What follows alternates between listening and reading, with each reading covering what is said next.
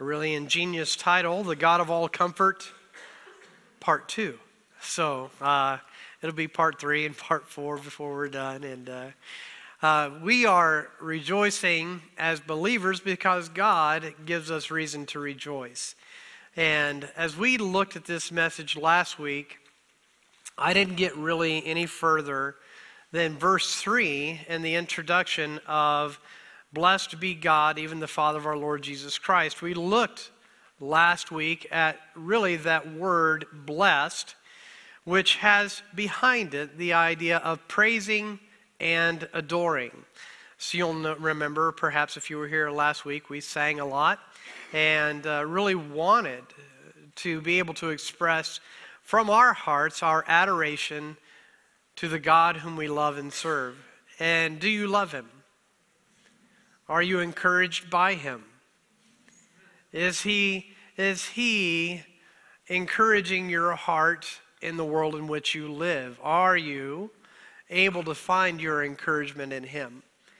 Last week, we tried to magnify Him here so that our hearts could rejoice over His person and the nature of who He is. And this morning, I'm going to come back at this service, and it's going to seem like I'm tracing over the same territory, except for I'm going to magnify in this passage the descriptions that God gives of Himself under 4 titles. And we're going to walk through these. Now, in verse 2, there's this greeting of grace be to you and peace from God our Father and from the Lord Jesus Christ. So we recognize the nature of the Godhead, God the Father and God the Son. And of course, we recognize the Trinity, God the Spirit. And really, I'm not going to just dive so far into the Holy Spirit this morning, but we would recognize that even as the theme of comfort in this passage, that the Holy Spirit is, of course, titled as the Comforter. But as you come into verse 3, you have this adoration, this praise, and it starts by this, blessed be, and here are the titles, God, blessed be God, there's the first title, even the Father of our Lord Jesus Christ, that's His second title, and then thirdly, the Father of mercies, and then at the end of this verse, and the God of all comfort. So blessed be, praised be, adored be this God. So I want to start in this sermon or in this message this morning, the God of all comfort, with an introduction, an introduction of God as He describes Himself. I'm going to do it with a question. Under the first title of God, blessed be God, do you know the God of the Bible? Do you know Him by identification? Do you know who or what you are worshiping? Or do you have, as many I believe in the world would have, a God of your own making? The God of your own making has a different title in the Bible. If you have a God of your own making, that's identified as something else. Do you know what the other word for that is? Say it louder. So do you worship an idol, or do you worship the God of the Bible? It's important to know that there are many worshiping today that are worshiping something or someone other than the God of the Bible. So you might reference, and this is just a reference, you don't have to turn there, you can, but it's John chapter 4, it's the Samaritan woman. And as Jesus is talking to the Samaritan woman in verses 22 and 23 of John 4, He says to her, ye worship, ye know not what. We know what we worship, for salvation is of the Jews. And if you're not familiar with that phrase, He's not saying that only the Jews are saved. He's saying that the Messiah would come through the line or lineage of the Jewish people. And that's indeed how Christ came, as someone who was born a Jew and through that heritage. He says, salvation is of the Jews, but the hour comes, or cometh, and now is, when the true worshipers shall worship Him, worship the Father in spirit and in truth. For the Father seeketh such to worship Him. Now, what I want to tell you this morning is that God is the initiator of a relationship with him, and that should harken back to our series on having a relationship with God or relationships. He is the one who initiates. He's the one who is seeking you. And he is the one that is magnifying himself in your life today. He's the one that is in the world drawing people to himself that they might know him. So God is seeking people to worship him in spirit and in truth. And in truth means that we worship the God of the Bible as he represents himself in the pages of this book. Amen? So we don't get to come to God and say, well, he is going to be a God that I will make up myself. There have often been people who have said through history, I believe that God is love. Is God love? Well, believe it or not, that message is going to be played out in his introduction today. Is God also a God of justice? Does love live apart from justice? So some people would say, well, I don't want to believe in a God that would send people to hell. I can't believe in a God who would send people or doom people to an eternal hell. What's the problem with that? Doctrine. Doctrine's the problem with that. God has invited all of the world to be saved. When people die and go to hell, they choose to reject the God of the Bible and the Savior that he's given. And there's all kind of malignity in the heart of man that would accuse God and shake their fist in the face of God and say, I won't believe in a God like that. And here's the point. Who gets to be God? Well, the truth is, you choose, but you can choose all you want and you'll never make yourself God. And you'll never usurp the authority and the sovereignty of the God of the Bible. So he is as he declares himself to be. And he says that there is a day of reckoning. And the day of reckoning is that everyone will stand before God at some point. And the difference between the saved and the damned, the rescued and the lost, is a relationship with Jesus Christ, where you know him personally as the one who's been given by God the Father to be the Savior of the world. So do you know the God of the Bible? Do you know him personally? So I'll give you a little family illustration. So last night, Joseph, I think it was one of you girls was in the kitchen with me. I don't remember who it was, but Joseph, I think it was towards the evening where he had to get his one more snack and one more snack and one more snack.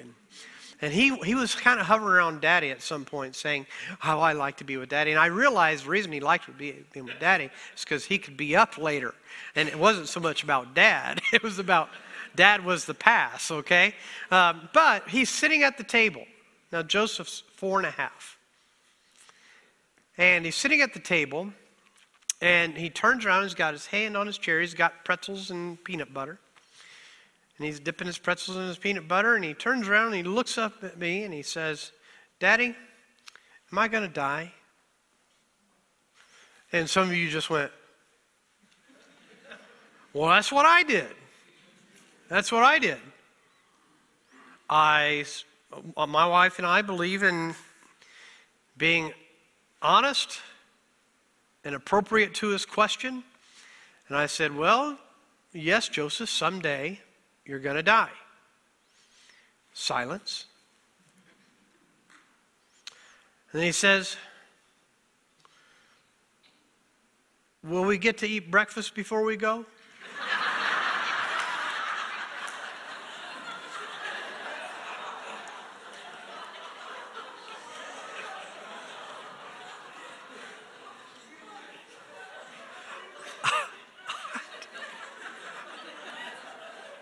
I don't know, man. I don't get it.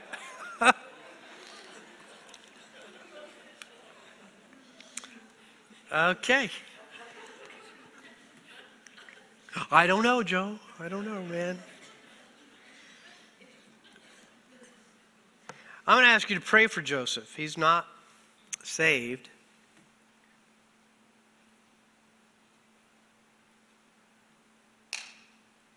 But he's searching.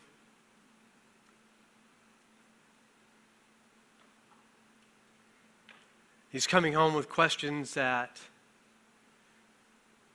he's getting from the doctrine of truth trackers and the doctrine of Sunday school and doctrine of junior church, and comes home with all kinds of questions.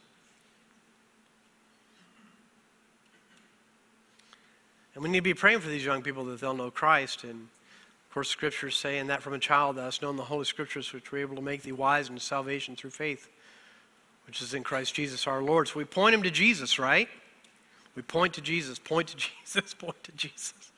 And caution our young people about how they pray in front of Joseph. Lord, help Joseph to get saved. And it's a good prayer. It's right. We want him to know the Lord. But you don't have to be a child to come to Christ. You can come to Christ as an adult. And there are people that are still searching right now. And God is at work in the world around us right now to save souls. And the truth is, he's coming back at an hour which people don't know.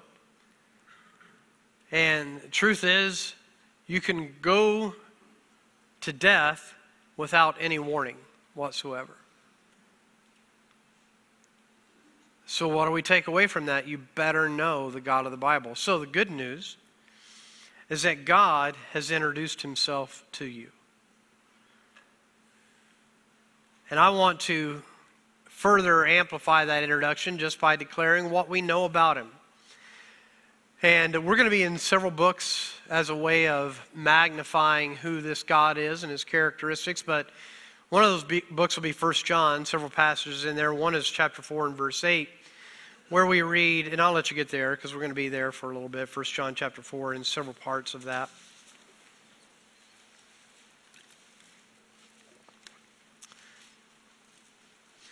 There's a verse in 1 John 4, verse 8, where it says, "He that loveth not, knoweth not God." And here's what it says as descriptive of God. For God is what? God is love. We're going to read about the nature of God's love as we explore this in just a moment. But I want you to know that it is his characteristic to be a loving God. And he is the initiator of a relationship with him. 1 John chapter 4 and verse 19, we read this as well. We love him, and many of you know it. How does it say it after that? Because he first loved us. You see, we didn't wake up desiring God and loving God just because we're somehow good people. God is knocking on the door of your heart. He's drawing you to himself. And it's his characteristic, it is his nature to be loved. Now, in his introduction of 2 Corinthians chapter 1 and verse 3, it says, "Blessed be God, even the Father of our Lord Jesus Christ." It is God that has been described as a God of love, a God who has described himself in this book that has initiated a relationship with us as an opportunity by sending his Son, Jesus Christ. So it says, God, blessed be God, even the Father of our Lord Jesus Christ. Why do we adore God? Why do we praise God? Because if it wasn't for God, we would not have any hope of salvation. We would not have any hope of rescue. But this God the Father sent his Son, and sent him because he is a God of love. And in 1 John chapter 4, verses 9 and 10, you read a descriptive of how he exhibited his love to us. So would you read verses 9 and 10 out loud with me of 1 John chapter 4. 1 John 4, verses 9 and 10. Would you read it out loud with me? "In this was manifested the love of God toward us, because that God sent his only begotten Son into the world, that we might live through him. Herein is love, not that we loved God, but that he loved us and sent his Son to be the propitiation of our sins." Now, what is the propitiation? Propitiation is a very rich doctrinal word. I'm not going to dive off into a long study of it, but it simply means the satisfactory payment for. The satisfactory payment for. He paid all of our sin debt for us. And as I'm talking to Joseph, this may sound strange to you, but the day before, Joseph is sitting with me and in my office, and I videoed our conversation because I had my phone there, and I thought, well, he won't know it's on, and I'll turn it and I'll face it. And I videoed just our gospel conversation. And this is the day before we will get to eat breakfast, okay? The day before, we're sitting, and he's sitting beside me, and all kind of little warm fuzzies.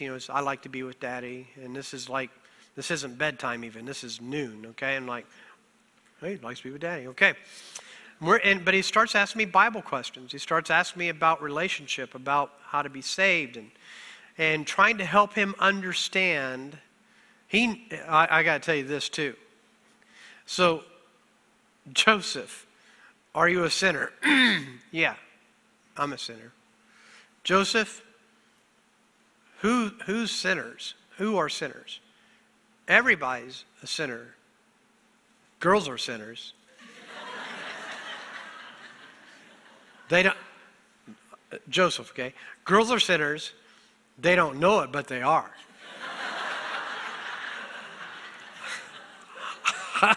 What's that coming from? I don't know. But we're having these conversations about Jesus. And if you want to know the display of God's love, it was manifested in Jesus Christ. The greatest display of love ever given to mankind is the gift of Jesus Christ. Blessed be God, the Father of our Lord Jesus Christ. Why is it that we adore him? Because he sent Jesus Christ. Because Jesus Christ came for a reason. He came to die for your sin and mine, so that we could be declared righteous by the great exchange of Jesus' righteousness for our sin. And he gives himself to be the payment for all of our sin so that you and I could be fit to go to heaven, whereas there's nothing that we could have done to ever make us fit for heaven. So, blessed be God, the Father of our Lord Jesus Christ, in that Jesus Christ is that one that you and I have to come to in faith to be redeemed. It's trying to help my Joseph understand, and he's been asking questions like this for quite a while. What does it mean to trust? We had probably the sweetest spanking we've ever had this last week.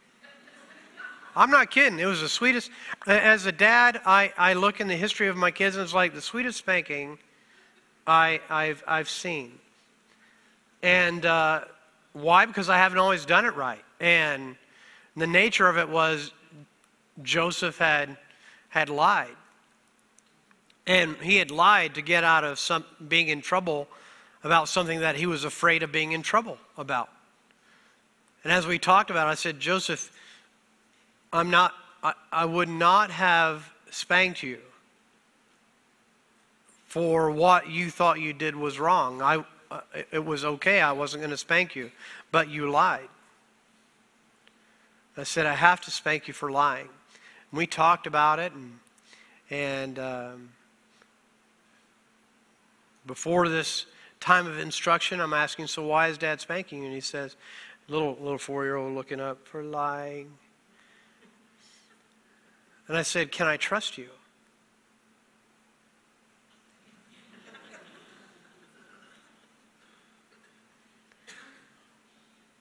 Do you know why we can trust God? He never lies.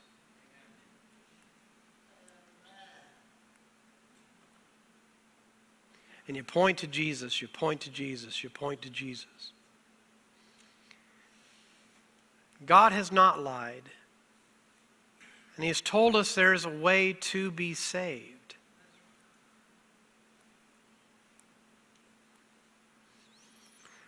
I wonder often over how much I tell you. So I'm in bed the other day and I feel like I'm dying. What do?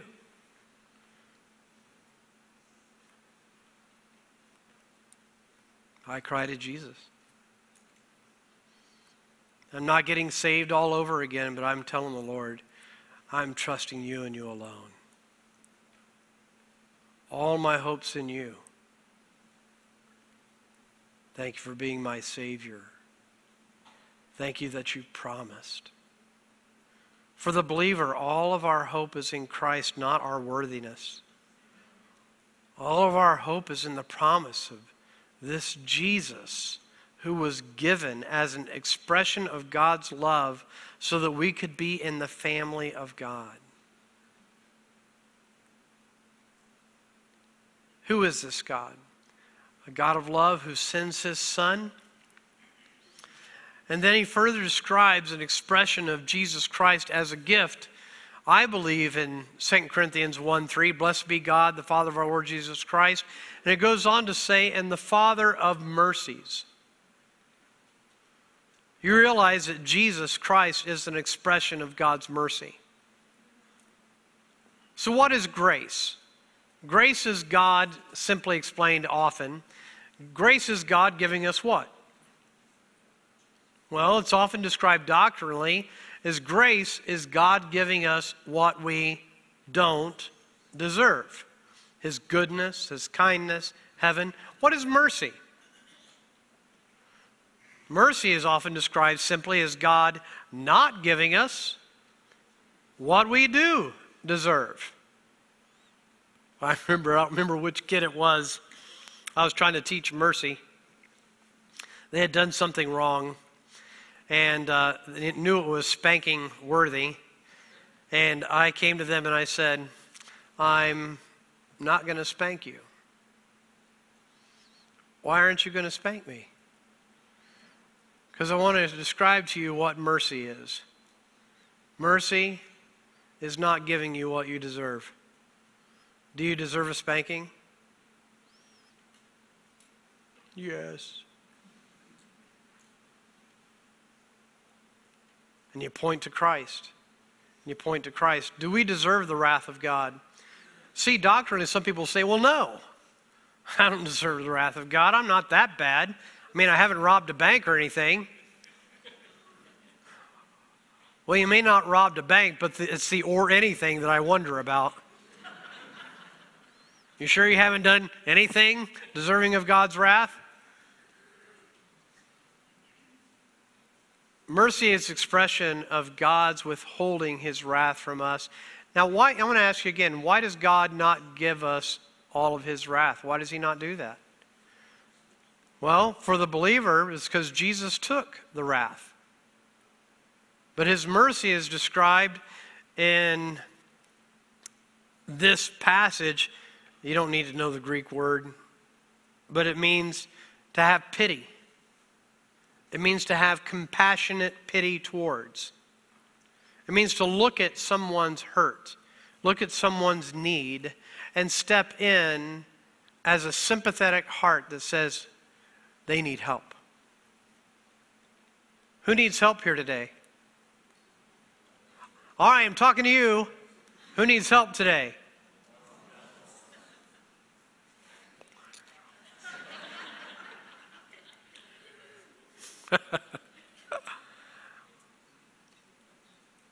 If it wasn't for God's help, would any of us be saved? If it wasn't for God's help, would any of us really know mercy? You see, he is the Father of mercies. Now, by the way, doctrinally, you'll find phrases like this throughout the Bible where he describes himself as the Father of. Now, what does that mean?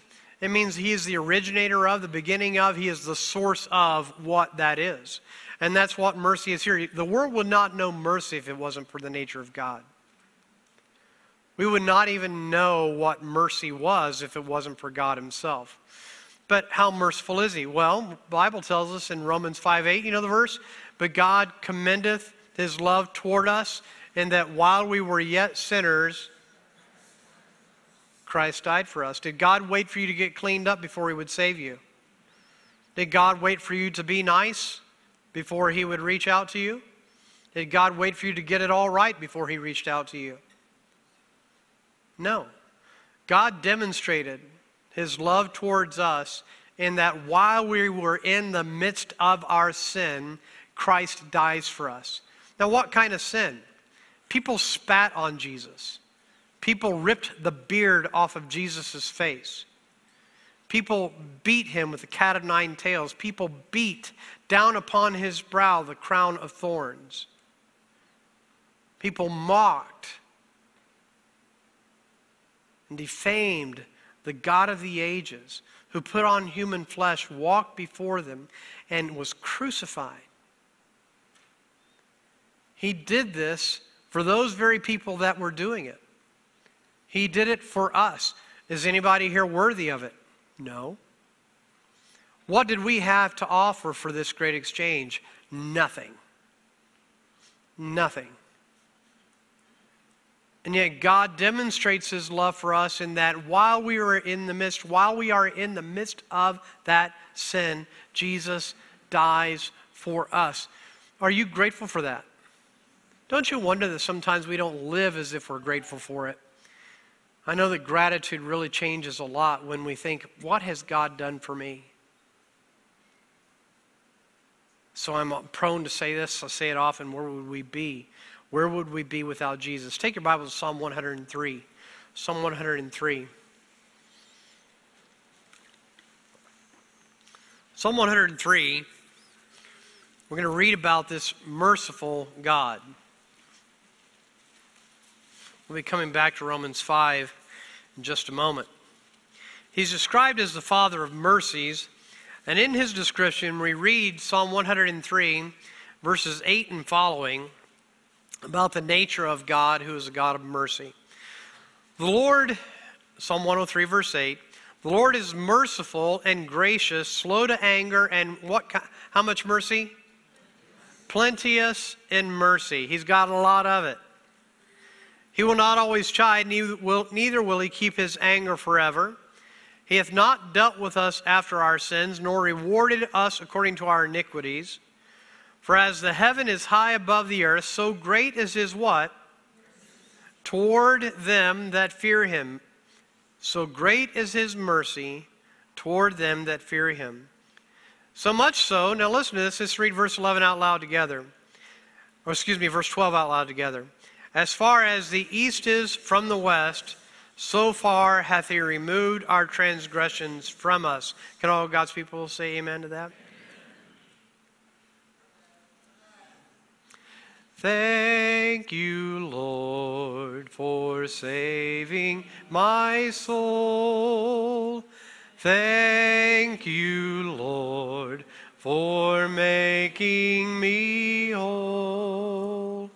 Thank you, Lord, for giving to me thy great salvation, so rich and free.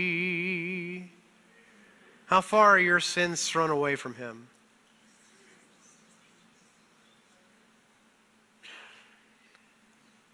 So let me ask you something. Doctrinal question. Can God remember your sin? Listen to the question. Can God remember your sin? Answer, my opinion, yes. Mercy is he chooses not to. Why? For all who know him, he has given mercy. For all who've come to him, he's given mercy. Listen to verse 13. Like as a father pitieth his children, so the Lord pitieth them that fear him. For he knoweth our frame. He remembereth that we are dust. As for man, his days are as grass, as a flower of the field. So he flourisheth, for the wind passeth over it, and it is gone, and the place thereof shall know it no more. But the mercy of the Lord is from everlasting to everlasting upon them that fear him. And his righteousness unto children's children, to such as keep his covenant, and to those that remember his commandments to do them. And what is the will of God for all of mankind today? To come to know Jesus Christ as Savior. That is the will of God for all of mankind. You realize, I heard some gospel song. You know, what's that song that we change the words to? Is it Amazing Grace we change the words to the last verse? Is it the last verse? When we've been there, how's it say it? 10,000 years. There is no clock in heaven. Oh, all right, you want to sing it. All right. When we've been there 10,000 years, bright shining as the sun, we've no less days to sing God's praise than when we'd first begun. 10,000 years, long time? Some people sing it this way: when we've been there forevermore. Why? Because it's eternity. So, how long are we the beneficiaries of God's mercy? Forever. There's not a person that will be in heaven that isn't a beneficiary of the mercy of God. We are living testaments to the mercy of God.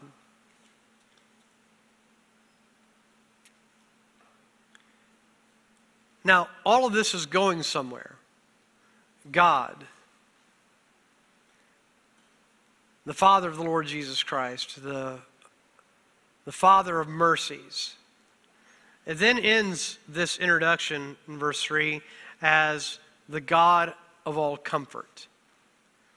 Well, what is comfort? We spoke about this just a little bit last week. Comfort is an emotional and physical and spiritual feeling and effect. And it is the idea of relieving what? Pain, trouble, distress in all of its forms. I'm going to argue that what you're going to see in the days ahead, God giving me the strength to preach, that this introductory passage or verses are all magnifying this doctrine of comfort. And that's where he intends to go. Now, I'm saying that to say this. God, even the Father of our Lord Jesus Christ, the Father of mercies, all these three are pointing at the God of all comfort. In other words, all of the comfort that we will experience doctrinally are going to be rooted in God and exhibited through a relationship with Jesus Christ. So it's coming to the God of the Bible through his Son that you and I know comfort. It's you and I through Christ that understand what comfort means. Now, to unpack that, we've already been in Romans 5, but there is such rich theology as you go to that passage. And so let's explore it for a moment. Romans chapter 5. Romans chapter 5. Remembering that it's verse 8 that we read that described how that God exhibited his love towards us. Now, this passage picks up where for us that Christ took all of our sin upon himself in verse 25 of the previous chapter, who was delivered for our offenses and was raised again for our justification. So Jesus Christ died, rose again, that he might declare justified all who place their faith in him. In other words, how is God a just God to let you in heaven? He's just because Jesus paid it all. He's just because the payment was made. It was made in the person of his Son. Now, verse 1 of chapter 5. Therefore, being justified by faith, we have what? We have peace with God through our Lord Jesus Christ. We have the expression or the experience even of the God of comfort, that where there was wrath, now there is peace. Verse 2, by whom also, Christ, by whom also we have access by faith into this grace wherein we stand. In other words, we're standing in the room of God's distributed grace. And rejoice in hope of the glory of God. In other words, you and I have a hope that will not be disappointed because of Jesus Christ. The deliverance that we're looking forward to, the peace that has been offered to us instead of God's wrath, is all ours to have and to hold, and in the person of Jesus. And not only so, but we glory, listen, we glory in tribulations also, knowing that tribulation works what? Now, patience is best described as endurance. It's the ability to carry on in Jesus. It's the ability to take another step. It's the ability to go another day.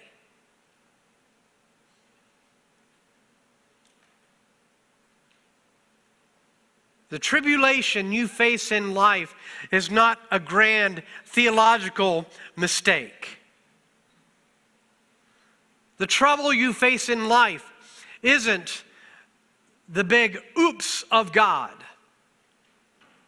God is actually working in your life to magnify himself, and he often does so through trouble. Amen? You familiar with the poem, The Footprints of Jesus? If you're familiar with that poem, you understand that someone is saying, in those times when I looked back in the sand and I only saw one set of footprints, I often wondered why you left me. And the answer comes back in that poem, I never left you. The footprints you saw were mine, carrying you. God is at work in this very day. You had a prayer request this day where God is magnifying trouble in the life of an individual so that they will know the God of the Bible, who's a God who is the Father of all mercies exhibited in Jesus, so that he can make that person his child. God is also at work in your life through tribulation to give you in your life the strength that you need to depend upon him and walk in him to accomplish whatever God has for you until that last breath is given and we are ushered into the presence of our Savior.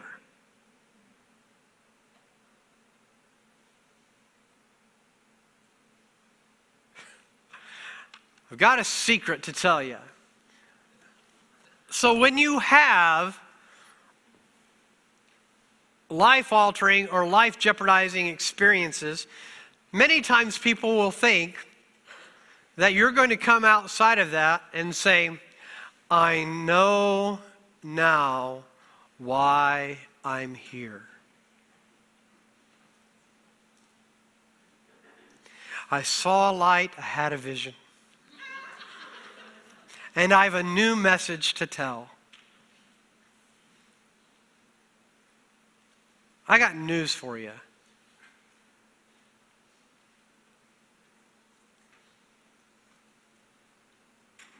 There are plenty of days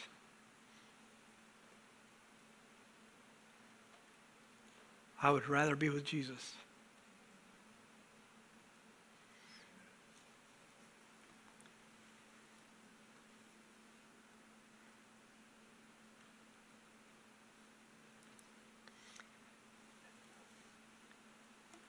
And you say, I don't know why I'm still here. that close to being able to be in glory. And here I am. I want to give you something, okay? When I die, it's probably not the best idea to plant a tree in my memory. I'll tell you why. I went to a park at our old church this last week, and there are 2 trees. I noticed them because there are placards, and a post and a placard. It says in memory of. There's a tree. This one says post placard in memory of. Both trees were stark dead.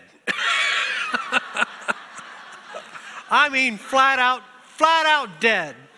I mean, dead as dead can be. And it's like, that's a sad memorial, man. There are plenty of times where I think, why am I still here? I don't know. Theologically, can we say, because God has something more for you? All right, now here's where I'm at. I want to be careful not to lose the days of God's gift now to serve and to lay up treasure in heaven and to try to point people to Jesus. I want to be careful not to sacrifice that with the desire that I have to be there.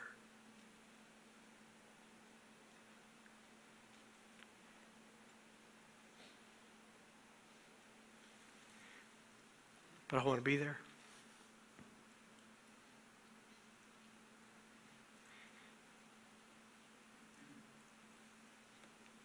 The tribulations we experience are on purpose. Hello? And it doesn't mean that God desires sin to be in the world. It doesn't mean that God is the author of sin in your life. But have you come to the place doctrinally where you can understand that God uses even that for His glory? Matter of fact, if you want to know the theological depth of that, there are passages that talk about, especially in the book of Acts, where people were crucifying Christ and you know, it was all God's plan. Matter of fact, the Bible says that there'll be people that'll be martyred by people who think they're doing God's service. So my point is, in Romans 5, these tribulations are working for us in endurance. Thank God that He gives us the strength to carry on.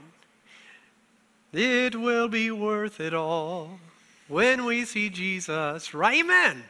It will. It will be worth it all. I also want to say about right now, I don't know what you're facing in your life, and I know that there is a lot of trouble that people are experiencing, and I know you're hearing about it. But I want to give an illustration here physically that I hope will somehow help you. Some of you are right there with me. You know.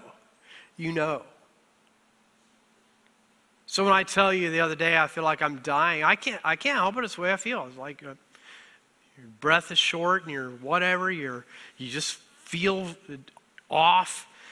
And in the midst of that, there are times... it's stupid. I hate crying, but I do it a lot. I cry more when people are nice to me. So don't be nice. It's like, don't say Pastor Jeff, say Jeff, you're just a jerk. I'm like, thank you. Thank you. I feel better. I'm walking in Home Depot. I'm on the verge of tears for no reason. Casey and Pastor Phil drive me home yesterday, and I'm doing my best not to cry. And now, then I get home, and I see my wife, who is a comfort. I'm hiding my face from Casey and Phil, so they won't know what a girly man I am. But I see my wife and I'm like, turning, and she sees me crying and she's like, You're in pain? I said, I can't even always explain the tears. Yeah, there's a hurt and yeah, it's there. But then there are those mercies that get you through the moment. It gets you through that season. It is literally a sustaining grace where God holds you. I will tell you that even preaching here today is a miracle. Pastor Phil and I are in the back.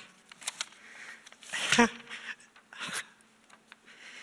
said, if I can't get through the message, here are my notes.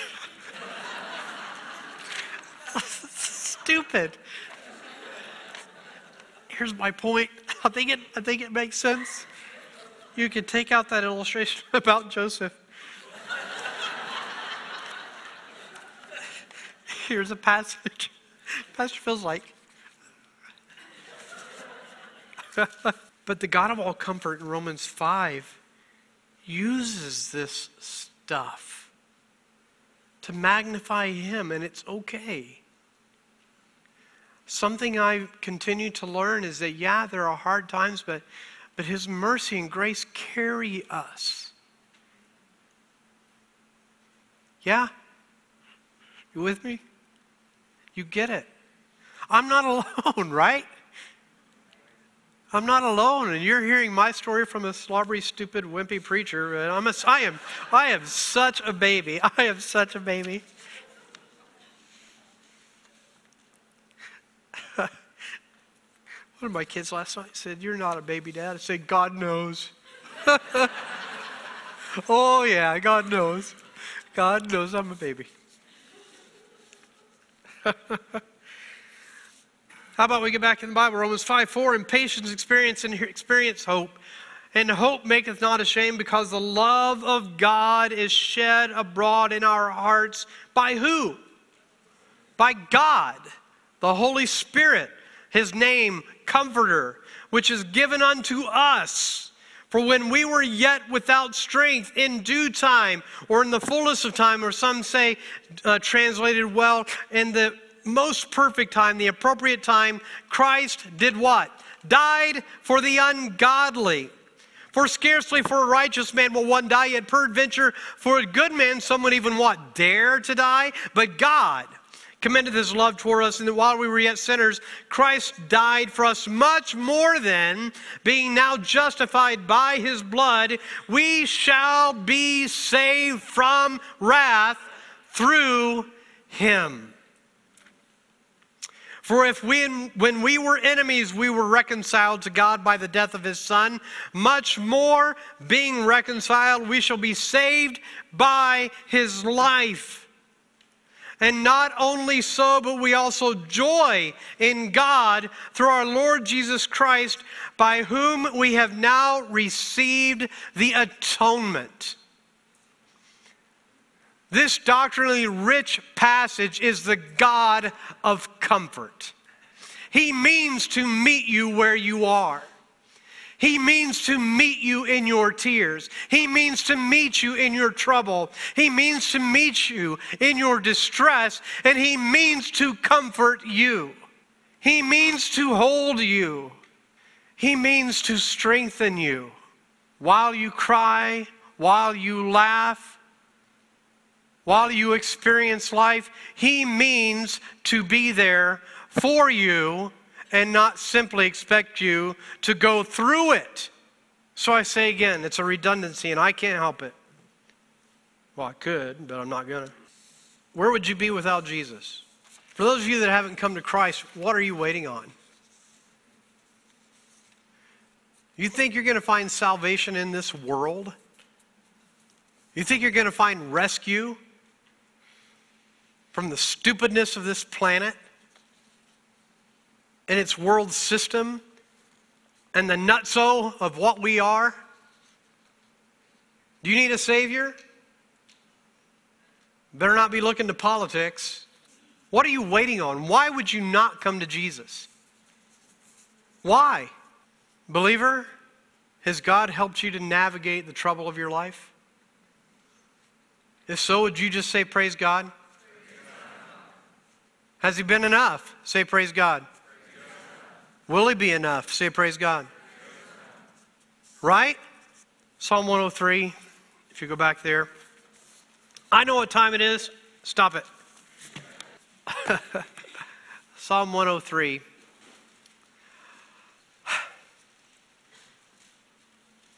Bless the Lord, O my soul. And all that is within me, bless his holy name. Bless the Lord, O my soul, and forget not all his benefits, who forgiveth all thine iniquities, who healeth all thy diseases, who redeemeth thy life from destruction, who crowneth thee with loving kindness and tender mercies, who satisfieth thy mouth with good things, so that thy youth is renewed like the eagles. Isaiah 40:31 says it as well. But they that wait upon the Lord shall renew their strength. They shall mount up with wings as eagles. They shall run and not be weary, and they shall walk and not faint. When are these things really going to happen for us? These things happen when we are glorified and in the presence of our Savior. Who heals diseases? Jesus. Who makes all things right? Jesus. Jesus. It's Jesus.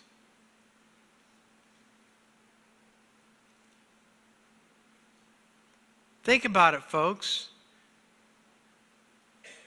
Who heals all your diseases? A friend of mine, Mark Budke, he's dying. He's potentially close to hospice. He's a year or two younger than me. Got notification this week through Caring Bridge. He may succumb to cancer.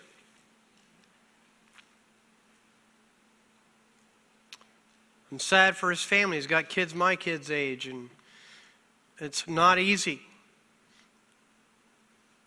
But I'm going to say again, every believer that steps foot in glory is never sad they're there.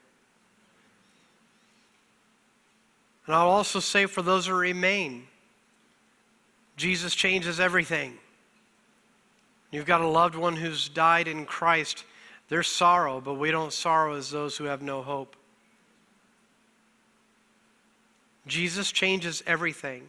So folks, this morning, again, I feel like I do pathetic. Some of you, I'm the only pastor you've known, and that's a good thing because you don't have anything to compare me against.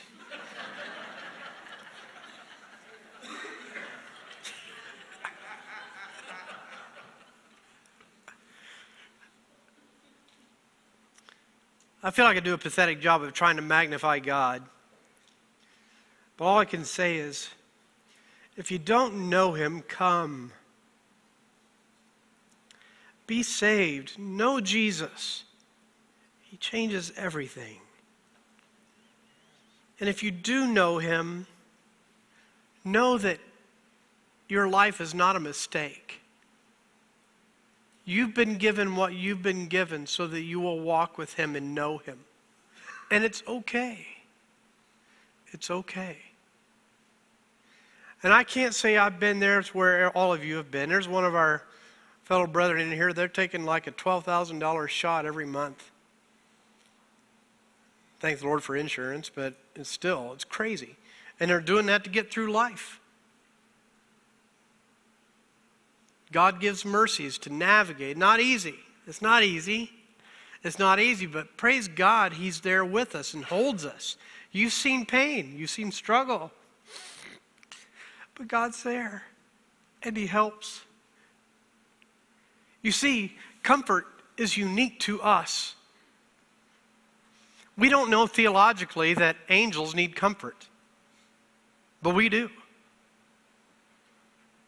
Theologically, God knows we need comfort so much that he gives his person to indwell us as a tabernacle, as a tent. Why? Because he knows you hurt. He knows you need help. And he's provided the most magnified help that could ever be, in that we need a Savior. He's met that by the person of his Son. But I also want you to know that God knows what you need right now as his child. And he's not insensitive to it. And testimonially, I want to say for my own journey, He's enough. He's enough. He helps his children. And I feel the comfort of the Lord, even in, as I said, even in the midst of tears, even in the midst of trouble. And that's what this passage in 2 Corinthians is going to start going through.